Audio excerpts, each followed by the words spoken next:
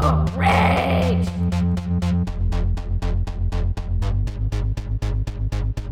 We are back for the big Nova Scotia Book Rage! Which is so great because it's now the province that we are in.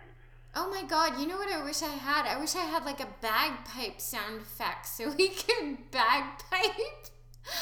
Oh, maybe I can find some. A moment of silence there, and then you can just put a bagpipe in. Yeah.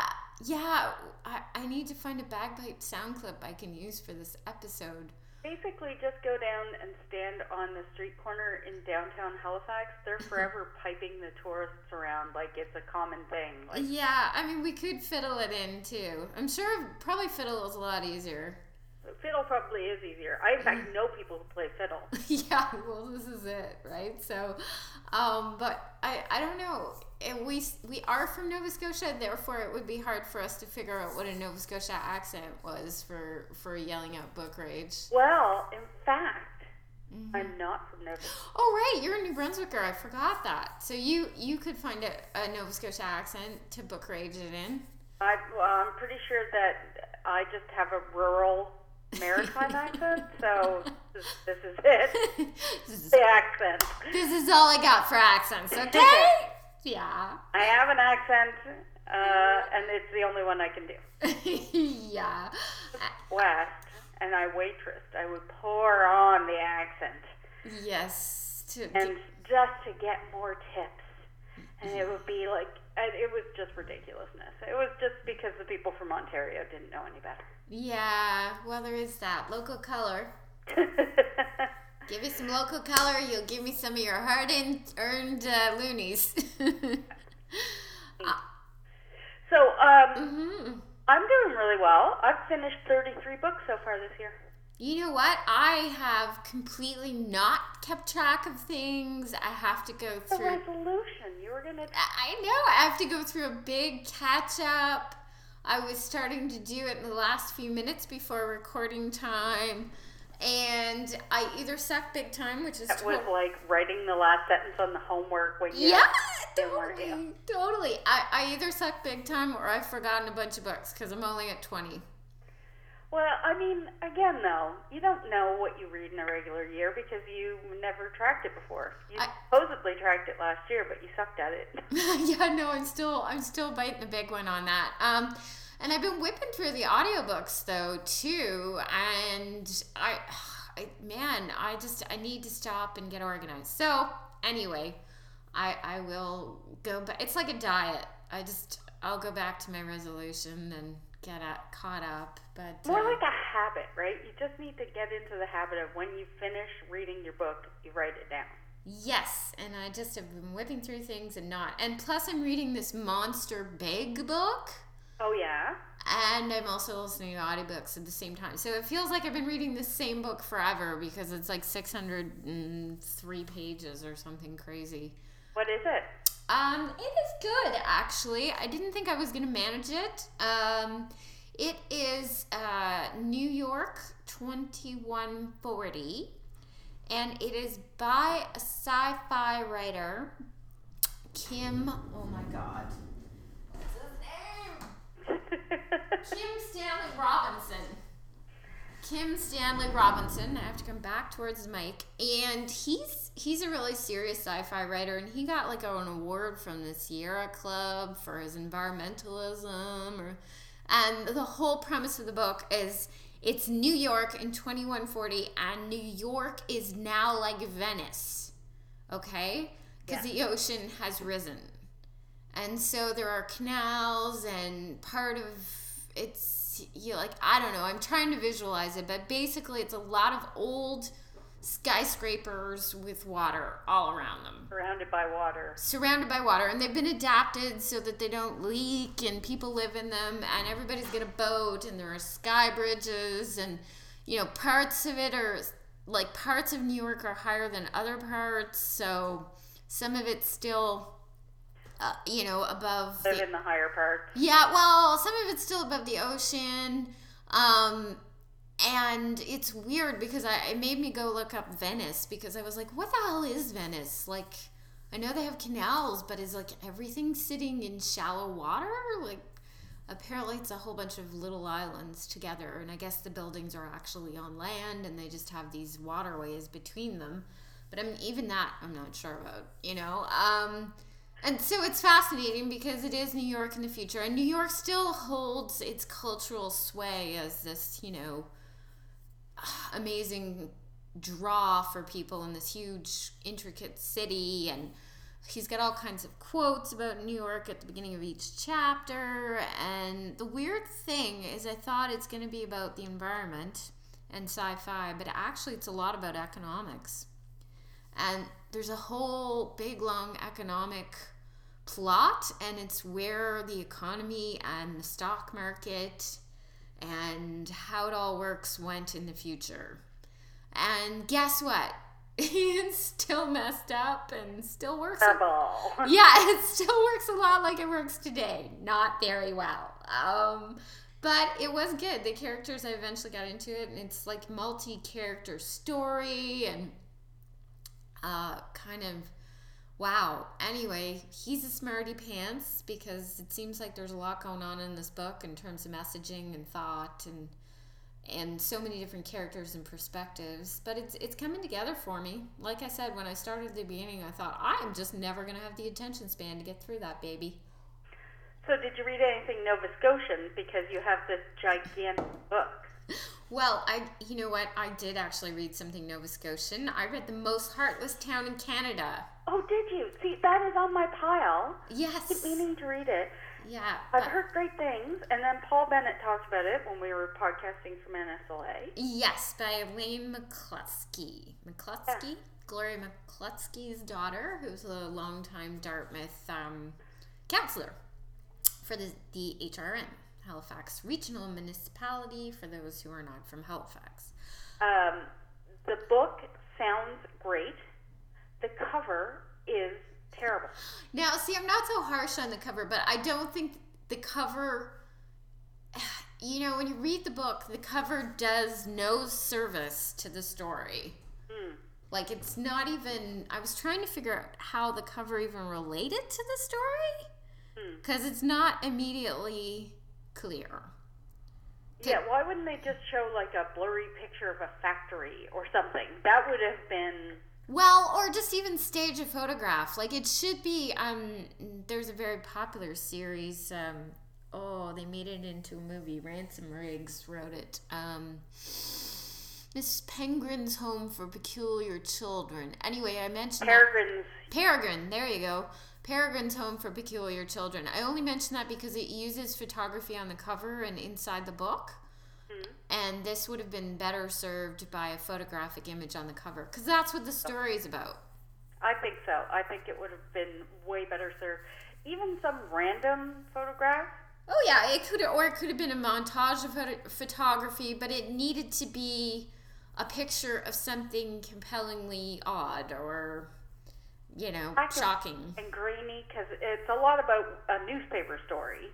Yeah. Right? Yeah. Go ahead and describe it, because I actually haven't read it. I've just heard about it, and I have not read it yet. Well, it's like, oh God, if you haven't lived in a small town, you'd probably really enjoy it, because it's done in such a way as to give a very good experience of small town life. And by that I mean there's all these different characters and their relationships and the closeness of it, and almost the suffocation of living in a small town is conveyed very well. There are two narrators, and they go back and forth. A girl and a boy, a man and a woman. It's kind of a recollection, too. A young man and a young woman? Yeah, sort of, because it's a recollection. So it's after the events, but you don't really, until you're near the end, you don't get like the full picture of how far after the events. So they're probably in their late 20s when they're actually recollecting what happened to them. And this picture is at the center of the storyline. And so they live in the middle of nowhere, which is Myrtle, Nova Scotia, which is a fictional town in Nova Scotia. But you can picture the place. Yeah. If you've been to small town Nova Scotia or small town anywhere, ultimately you can. and there's the newspaper photos taken, and it's of one of the main narrators, and it's just a very unattractive picture of her, and it just kind of involves her in this scandal in this small town because it becomes famous for the murder of 8 bald eagles, which of course is terribly shocking and probably has a lot of play in the US because of the bald eagle. And it's just, she becomes like one of those famous images, photographic images from history that you know the image, but you don't know the people in it. And this picture takes on that kind of iconic level. And then you make your own assumptions about people. Yeah, and you don't even really get into that because, I mean, really the whole book is about what happened and what led up to this picture and how people were affected by events. And it's not even a terribly I can't say that it's a plot-driven story. It's really a character-driven story. I'm a fan of a character-driven story. Well, you would definitely enjoy it. And it's sitting right now on my coffee table at home. I've borrowed the library's copy. Oh. Hoping to read it for today, but it's probably better that I didn't. Yeah, well, definitely, because that's all I got that's new to offer. I do have other Nova Scotian books, but this is the one I read specifically for this episode, because after you hated the cover so badly, I wanted to find out what the hell the story I really was have about. A hate on for that cover, and I every time I look at it, and maybe that's why I haven't read it yet. Yeah, probably. And it's also, too, like, some of the character names are quite ridiculous. Like, the main girl that I've been talking about is Rita Van Loon, which also speaks to kind of a Nova Scotia cliche of some of the local names. And it was funny because I'm not... I shouldn't say that. I did sail when I was a kid and I competed, but it's a lot about amateur sport... a lot about the media and how Central Canada views Nova Scotia. Mm-hmm. And, the divide between the rural and the urban. Because I think everyone focuses on rural-urban divide, but, it works both ways, except no one ever really explores how... rural people make fun of or view urban people. We're always focusing on the urban perception of the rural. And this book, I guess, is good because it's kind of a defense or an attack against that. That we're all kind of backward or ridiculous in the country. Yes, we are. Yeah, whereas, I know at our house we certainly make fun of those fellas in Toronto. The people who called it the army because they had a snowstorm. Yeah, or, I think it's even worse. Like, some of the programming on CBC were just like, that must come out of Toronto because no normal person would care or want to listen to it. So, we're maybe a little meaner than that one. But, yeah, there's some things that, that your environment shapes you to a large extent. So, and I know that people who've grown up in really small towns are often totally traumatized by it and only just like overjoyed with relief to get to some larger center where everybody does not know everything about them and their family. Yeah, but there's something to be said for raising children in a small town I now live in a small town, and there was a time when I would have thought, no, I would never move back. But it's kind of nice to walk down the street and say hi to people and know them. Well, this is interesting because this story is not really that positive about it in a sense. And so much of our literature in this part of the world, which I've gone on and on about, and I'll go on and on about again, is the unhappy people are the ones who are the stories about. And so... Well, because happy, shiny people make for boring stories. Yeah, totally. So this was not about the prom queen in the small town who had a delightful upbringing because everyone thought she was the prettiest girl and loved her. Rita Van Loon is decidedly more of an oddball, and her co-narrator, which honest to goodness his name escapes me right now, is he's an even sadder story in a way because he moved to this small town after his dad died in Newfoundland, and he and his mom were sort of struggling throughout this period. So it's not a happy period for the two characters that are recollecting it. And honestly, it's a strangely powerful book because... His name is Hubert Hansen. Oh, there you go. Hubert Hansen. Rita Van Loon and Hubert Hansen. Like, how are you going to have a good life with names like that, eh? Like, they're odd ducks. But what is interesting about this book is that I can't say that I enjoyed it, and I can't say I really like character-driven stories, and I can't even say that I was satisfied with the ending, but what I can say that speaks to the power of the book is I kept reading it. And it wasn't even because I needed to read a book by a Nova Scotian. It was, like, strangely compelling. That was a ringing endorsement. I know, but it is strangely compelling storytelling. Like, you're drawn into this weird little thing, and you keep going because you kind of want to see where it's going and how it works out. But it's a slice of life book in the sense that it doesn't work out to some big point. I think the most happy part of it, you can say, is that they had this experience shaped them, but they both have ultimately, like, the ending is kind of positive because they've grown beyond it, and now they're reflecting back on it. So, I don't know. But he lived, it's fine. Yeah, I don't know. I mean, it is interesting, though, and for anyone who hasn't grown up in a small town, and for those who haven't, you would find something interesting there, because it is, like I said, it's an odd little thing, and it is hitting a big point in the sense of this rural-urban divide and kind of defending the rural experience to the outside big city media perception of it. Well, I'm still planning to read it. I'm going to read it. It's going Oh, yeah. You absolutely should. I think it's... Can't guarantee at what point that will happen. But I think it's, like a lot of things that aren't tons of fun, it's important. Because it does have this larger point to make.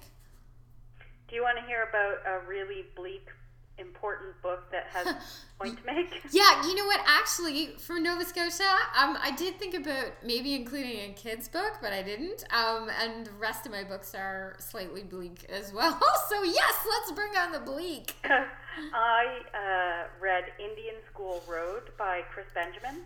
Oh, wow. So it's a nonfiction book. Well, the subtitle is Legacies of the Shubenacadie Residential School. So it's a nonfiction book, and it's about the residential school in Shubenacadie, obviously, where for about 40 years they sent Indigenous children there to tell them that they were worthless, and their language and traditions were wrong and bad. They were punished if they spoke their own language. They were taught English. They were punished. They weren't allowed to see their family in many cases for years and years. If siblings went to the school, they were separated. And then they were abused physically and emotionally, in some cases sexually. And then there's a discussion about the generations on, the aftermath of that. Because if you grow up in this really, it was a really cold environment. There was no like hugging or touching, or so. Then when these kids grew up and left that school, they have no idea how to develop relationships. And then when they had children, they have no idea how to have a relationship with their children. It was just, yeah. So it was basically 40 years of us being white colonialists trying to destroy these people. It is amazing, isn't it? Because you think, like, the pain and suffering that we've inflicted collectively, historically, on people it's just astonishing that anyone would go so far out of their way to make this like evil effort. And they didn't think they were being evil.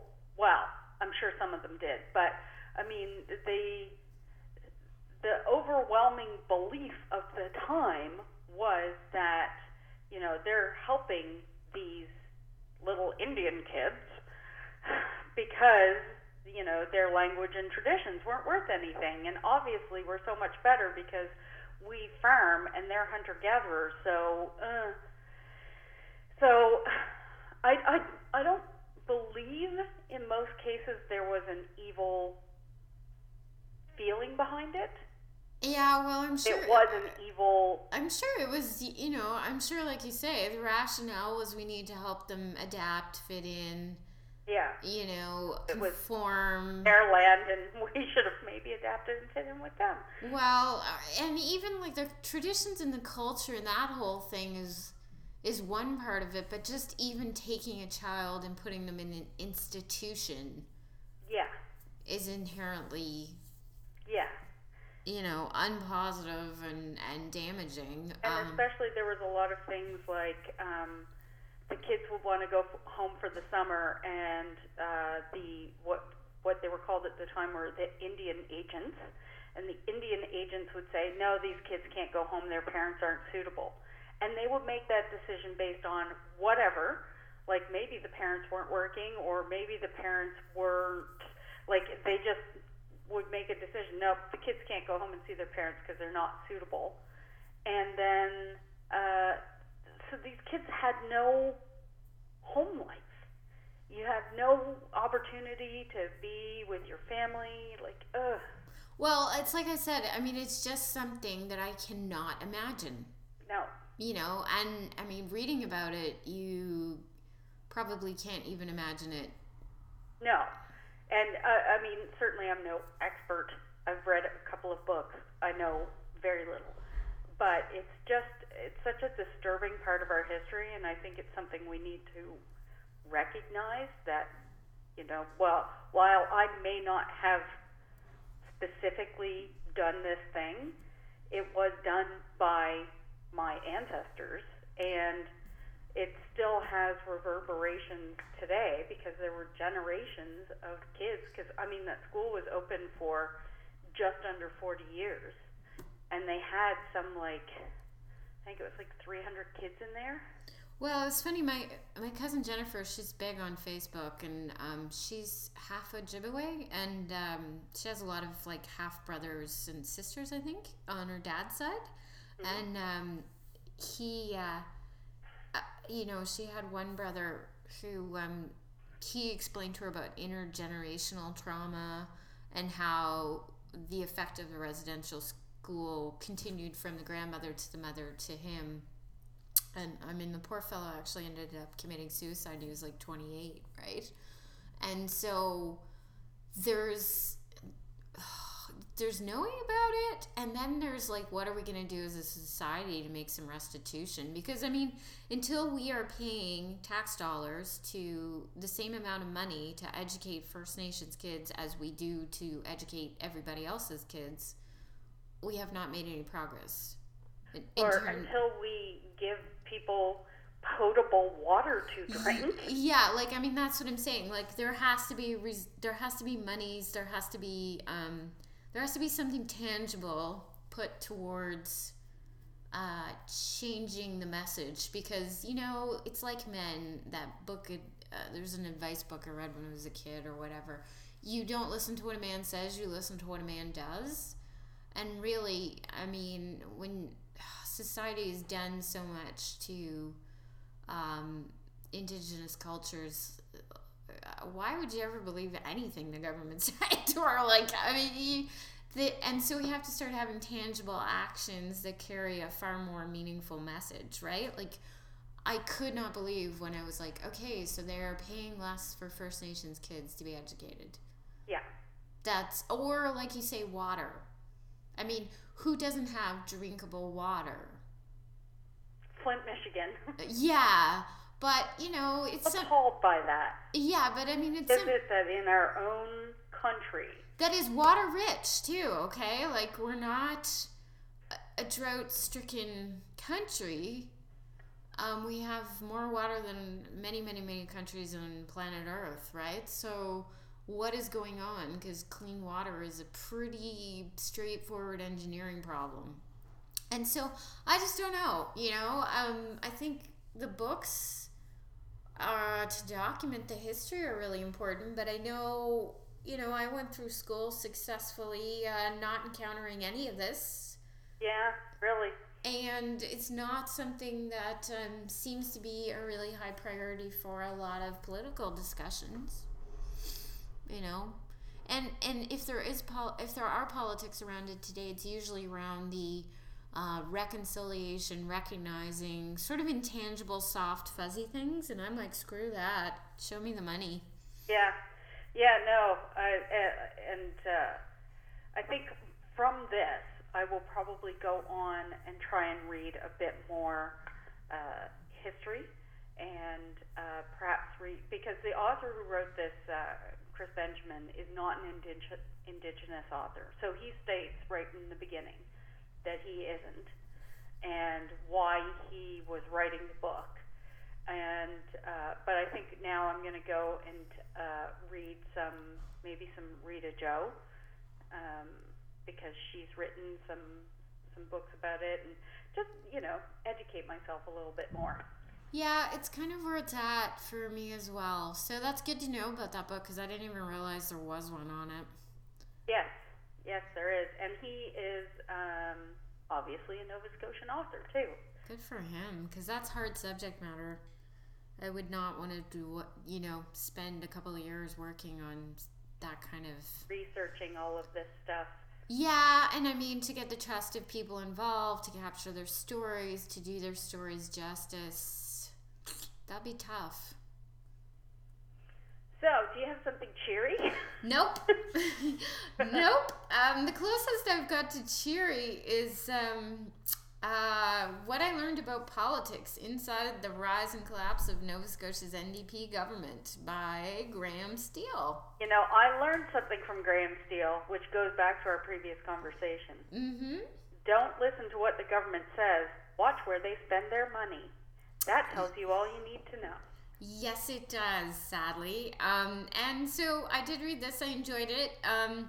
It's good reading if you ever think about running for political office. This book will No way. Oh, I think I should be premier. I do. I mean, I may be egotistical and delusional, but I just think...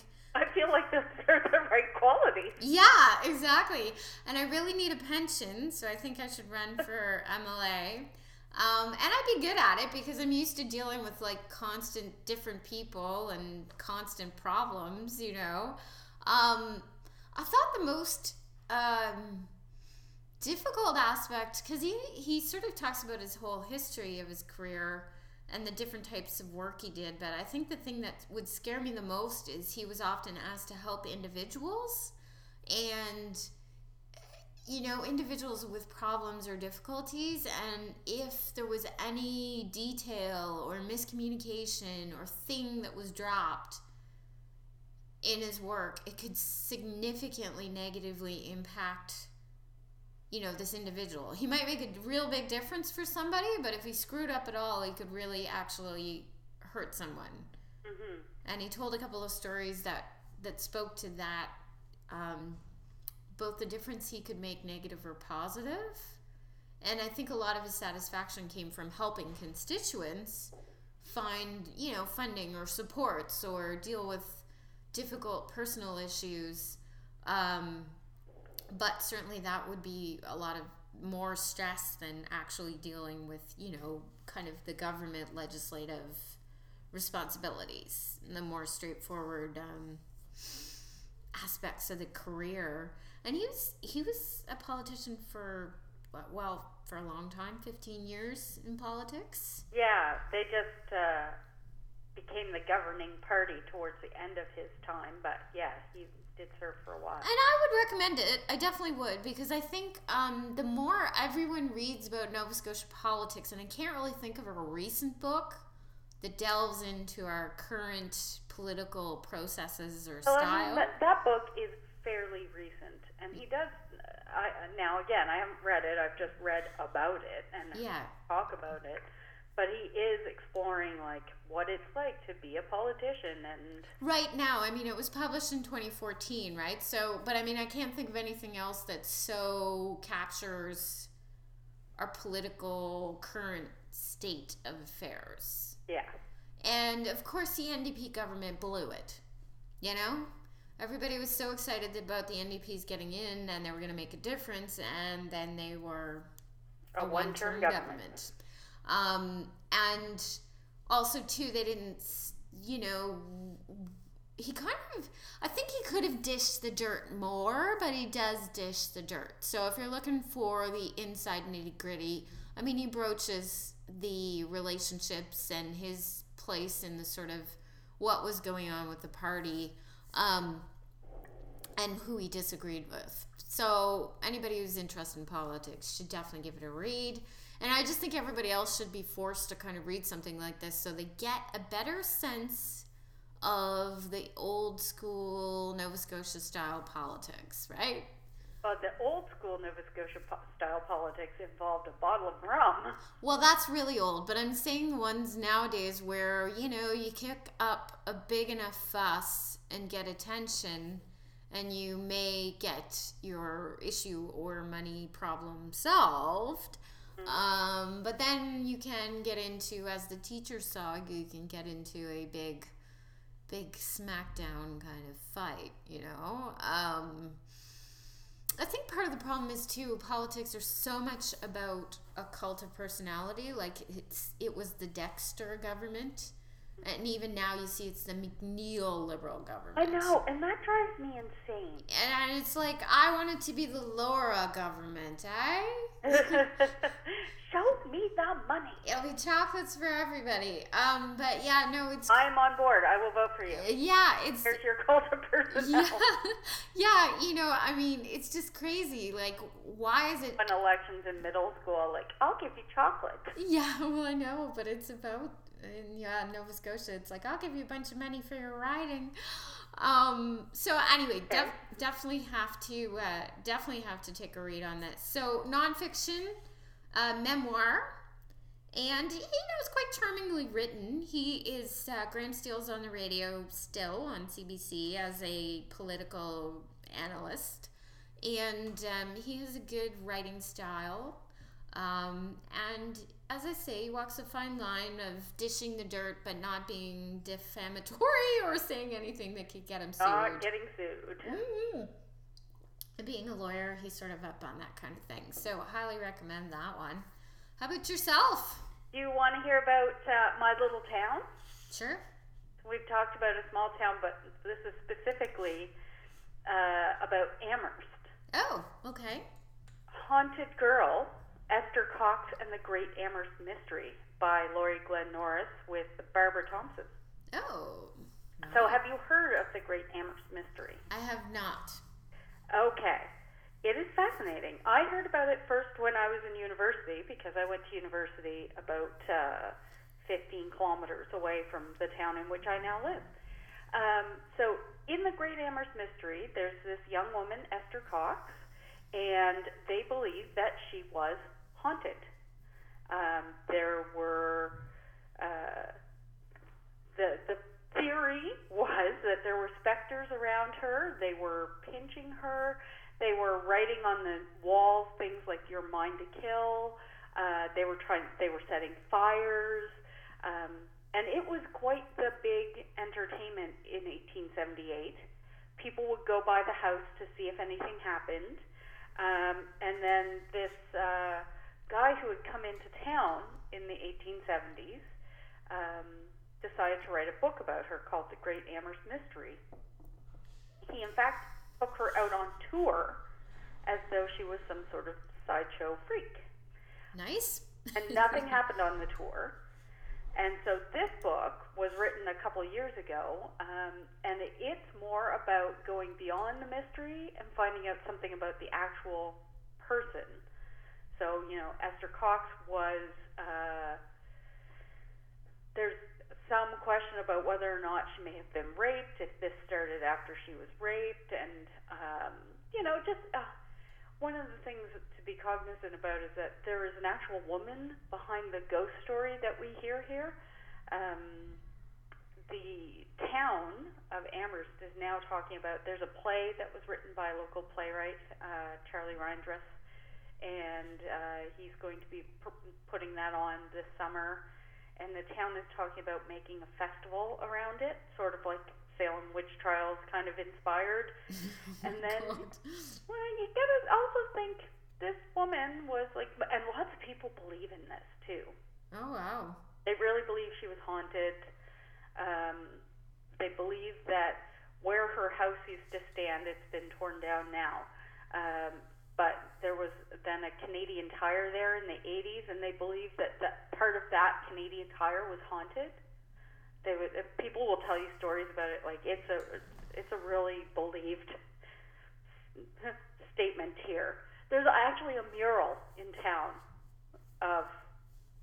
dedicated to Esther. So the town I live in has a mural dedicated to poltergeist hauntings. Nice. I know. And who said small town life is boring? So I read The Great Amherst Mystery years and years ago, and then when this came out, I decided, oh yeah, I should give this a read too, and it's very interesting. Oh. And a little bit disturbing. Nice. Do you believe in ghosts, Laura? When I was little, I did. I was completely convinced. Now I'm sort of almost hopeful for ghosts. But yeah, no, I haven't had any ghostly experiences, so I don't know. I'm largely untouched by the spiritual or otherworldly kind of experience. It's why I can't relate to religion, because I never have any innate sense of it. So I think it's that aforementioned or many mentioned shallowness as a character trait. What? Death? Afterlife? I like to notice if ghosts are haunting. Yeah, it's sort of like, hey, dude. Yeah, no, I haven't had any, so. But, I mean, other people seem to be big on them. Yes, but this is an interesting book, too, because it talks about sort of the things that likely were going on in her life at that time, and how people would have believed that this haunting was real. And you know what? I think one point about the historical aspect of it is a lot of mental illness historically would have been expressed as, demons or hauntings, or like they would have rather believed she was haunted than that she was raped or something like that. You know what I mean? Yeah. And yeah, I think it was probably that she had been sexually assaulted. Yeah. And that she was acting out. Mm. But she did it in a way that was recognized as being, like, she blamed it on something outside of her. Yeah. And then I think it just grew into this big crazy thing. Yeah, so maybe more than she was expecting or wanted. Yeah.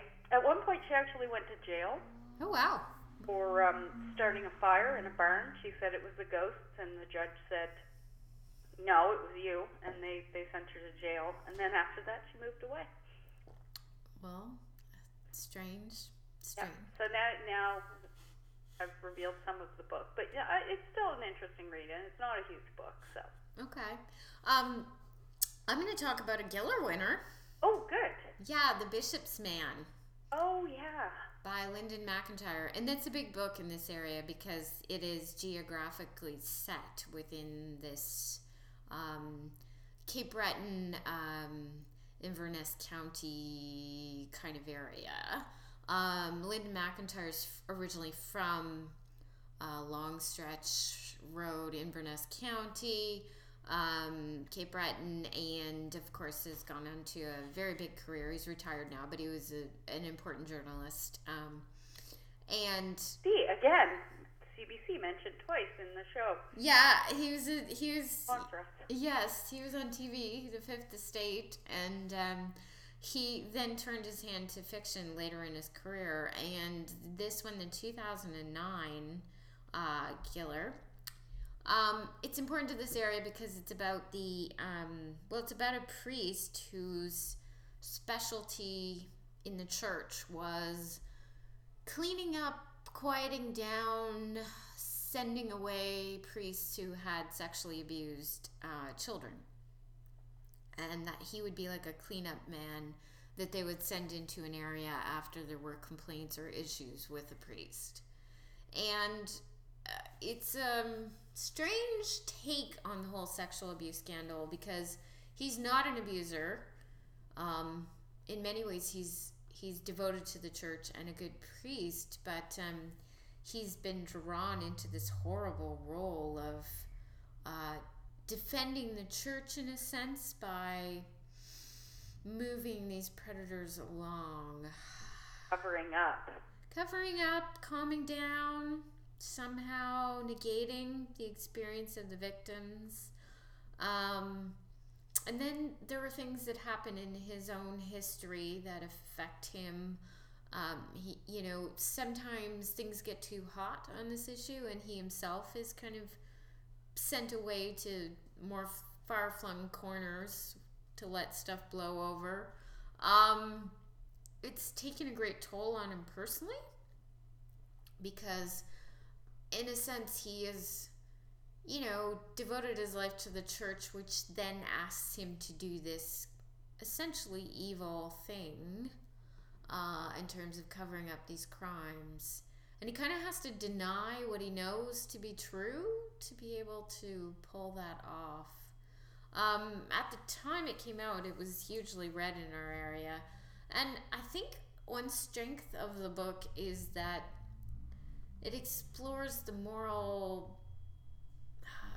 complexity of his role and the church's complicit role in abusing young people without being horribly graphic. And the only advantage of not being horribly graphic is that it allows more people to read it.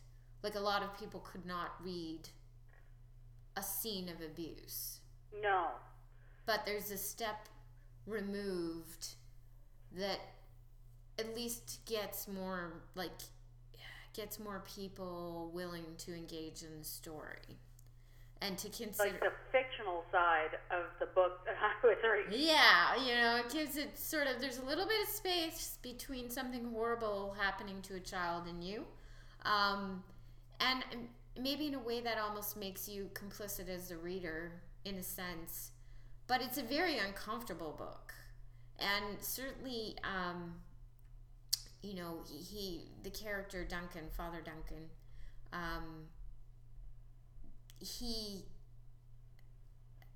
Father Duncan McCaskill, it turns to drink. And that is one thing I always remember about priests when I was a kid, because you'd go to a wedding, and we're Catholic in our family, but you'd always see how much, like the party after, how much the priest drank. How much they could drink, you know? Baptist, so you wouldn't know anything about that. But drinking. But there's something like a lot. That is one thing that really struck me. And I mean, the poor priest, he was at a party, but I'm like 7 and judging him. I'm like, that fella can really put it away. But he does talk about that in terms of the drink being his solace, and because there's no significant other. I mean, where Catholic priests can't get married, there's no significant other, there's no partner, there's no one to turn. One on which in whom you can confide. Yeah, there's no one to turn to. Like, well, I guess you're supposed to confide in God. Or your supervisor, which is, in this case for him was the Bishop of Antigonish. And so there's something very sad and awful about the book, but at least it has served a purpose of immortalizing this sort of horrible history into a very literary, tragic kind of read. And the thing about it that is good too, and it may be Linda McIntyre, and perhaps I'm even imagining this, but where it won the Giller, which is a national prize, it takes this little bit of history from Nova Scotia and has made it Canadian and bigger. And I feel like it was a worthy book for the Giller Prize. It was. Oh yeah, no, it's well written. it's well written. It's Bleak. yeah, it's deeply literary. It's complex. It is compelling. It's uncomfortable, which it's supposed to be. And like I said, there's an interesting thing about considering Nova Scotia books, because one thing you do find with any regional book show like this is that you have books that never make it out of Nova Scotia. And then you have a level of books that go beyond Nova Scotia's borders, you know? And both are very important to consider. So, I have a Cape Breton book, yay. sort of. Okay. Amazing Grace by Leslie Crew. Oh, and that is getting a lot of attention right now because it's an Overdrive Canadian read or something. Yeah, it is. Yeah, Yeah. that's right. It's the Overdrive version of Canada Reads. I don't know what they call it, One Big Read or something. Yeah, and it's an Overdrive, for those who don't know, is an electronic book platform that libraries subscribe to in Nova Scotia, and a lot of people subscribe to across Canada. Yeah, but I read it a few months ago. Oh, good. And because, I'm a hipster who's ahead of the... You're ahead of the curve. No, I just read it because I picked up other books by Leslie Crew. Yeah. And some of them I did not like. So I tried Hits and Misses. Oh, yeah. Which was totally just like fluff, and I don't know, I couldn't get into it. But Amazing Grace was a great book. Oh, good. So it's about this woman named Amazing Grace Willingdon. That's her name. I want to be called Amazing. Grows up in this kind of cult. Oh, wow. But we don't know that right away. What we know is that she's a woman in her 60s living in Cape Breton with her common law husband, and her son calls her and tells her, like, her son, whom she hasn't talked to in a few years, they had a very bad relationship. Yeah. He calls her and tells her that his daughter, so her granddaughter, is going off the rails and needs to be taken out of New York City, where she's at, and sent to rural Nova Scotia to calm her down. So Grace takes this girl in, and then she starts telling her the story of her life. And that's when we find out the thing about, like, she grew up in a cult, and she had all these terrible things happen to her. But she does, while she's telling you this, she doesn't feel bad for herself. She's moved on. And then it's really an exploration of the families that our biological families, but also the families that we choose as our families, the people around us that we make up into our sort of friend group that are really our support network. Nice. It was a nice book. I liked it. I enjoyed it. It has a bit of bleakness, but it is not as bleak as many of the other books we've talked about. By this show's standards, it's happy. It qualifies as downright cheery. Some of the other books she has written are cheerier. Yeah, no, she likes a good romantic rom-com feel occasionally. Hits and Misses was like it was like a rom-com. Her latest one is called Mary Mary, and it's supposed to be quite funny too. She had one that was made into a movie a few years ago called Relative Happiness. That seems like a nice little romance. Yeah. Planning to read that one. So, yeah. She's mostly upbeat. She's a delightful person, too. Yeah. I'm looking forward. She's going to come visit my library in June. Yeah, I'm looking forward to it. She's delightful. You'll enjoy her. She's very, very funny when she presents to the public. So, I highly recommend, regardless whether you like her books, I highly recommend going to see her read. And her book a couple years ago, Kin, the cover of that book is artwork by Deanne Fitzpatrick. And Deanne Fitzpatrick, of course, we've had her on the show before. She's a well-known rug hooker who has a studio here in town. So It's Yeah, it was. She's like I said, she's a lovely person. I'm excited. Yeah, you should be. You know what? We've chatted, and it's 50 minutes. I need to say two things. Okay.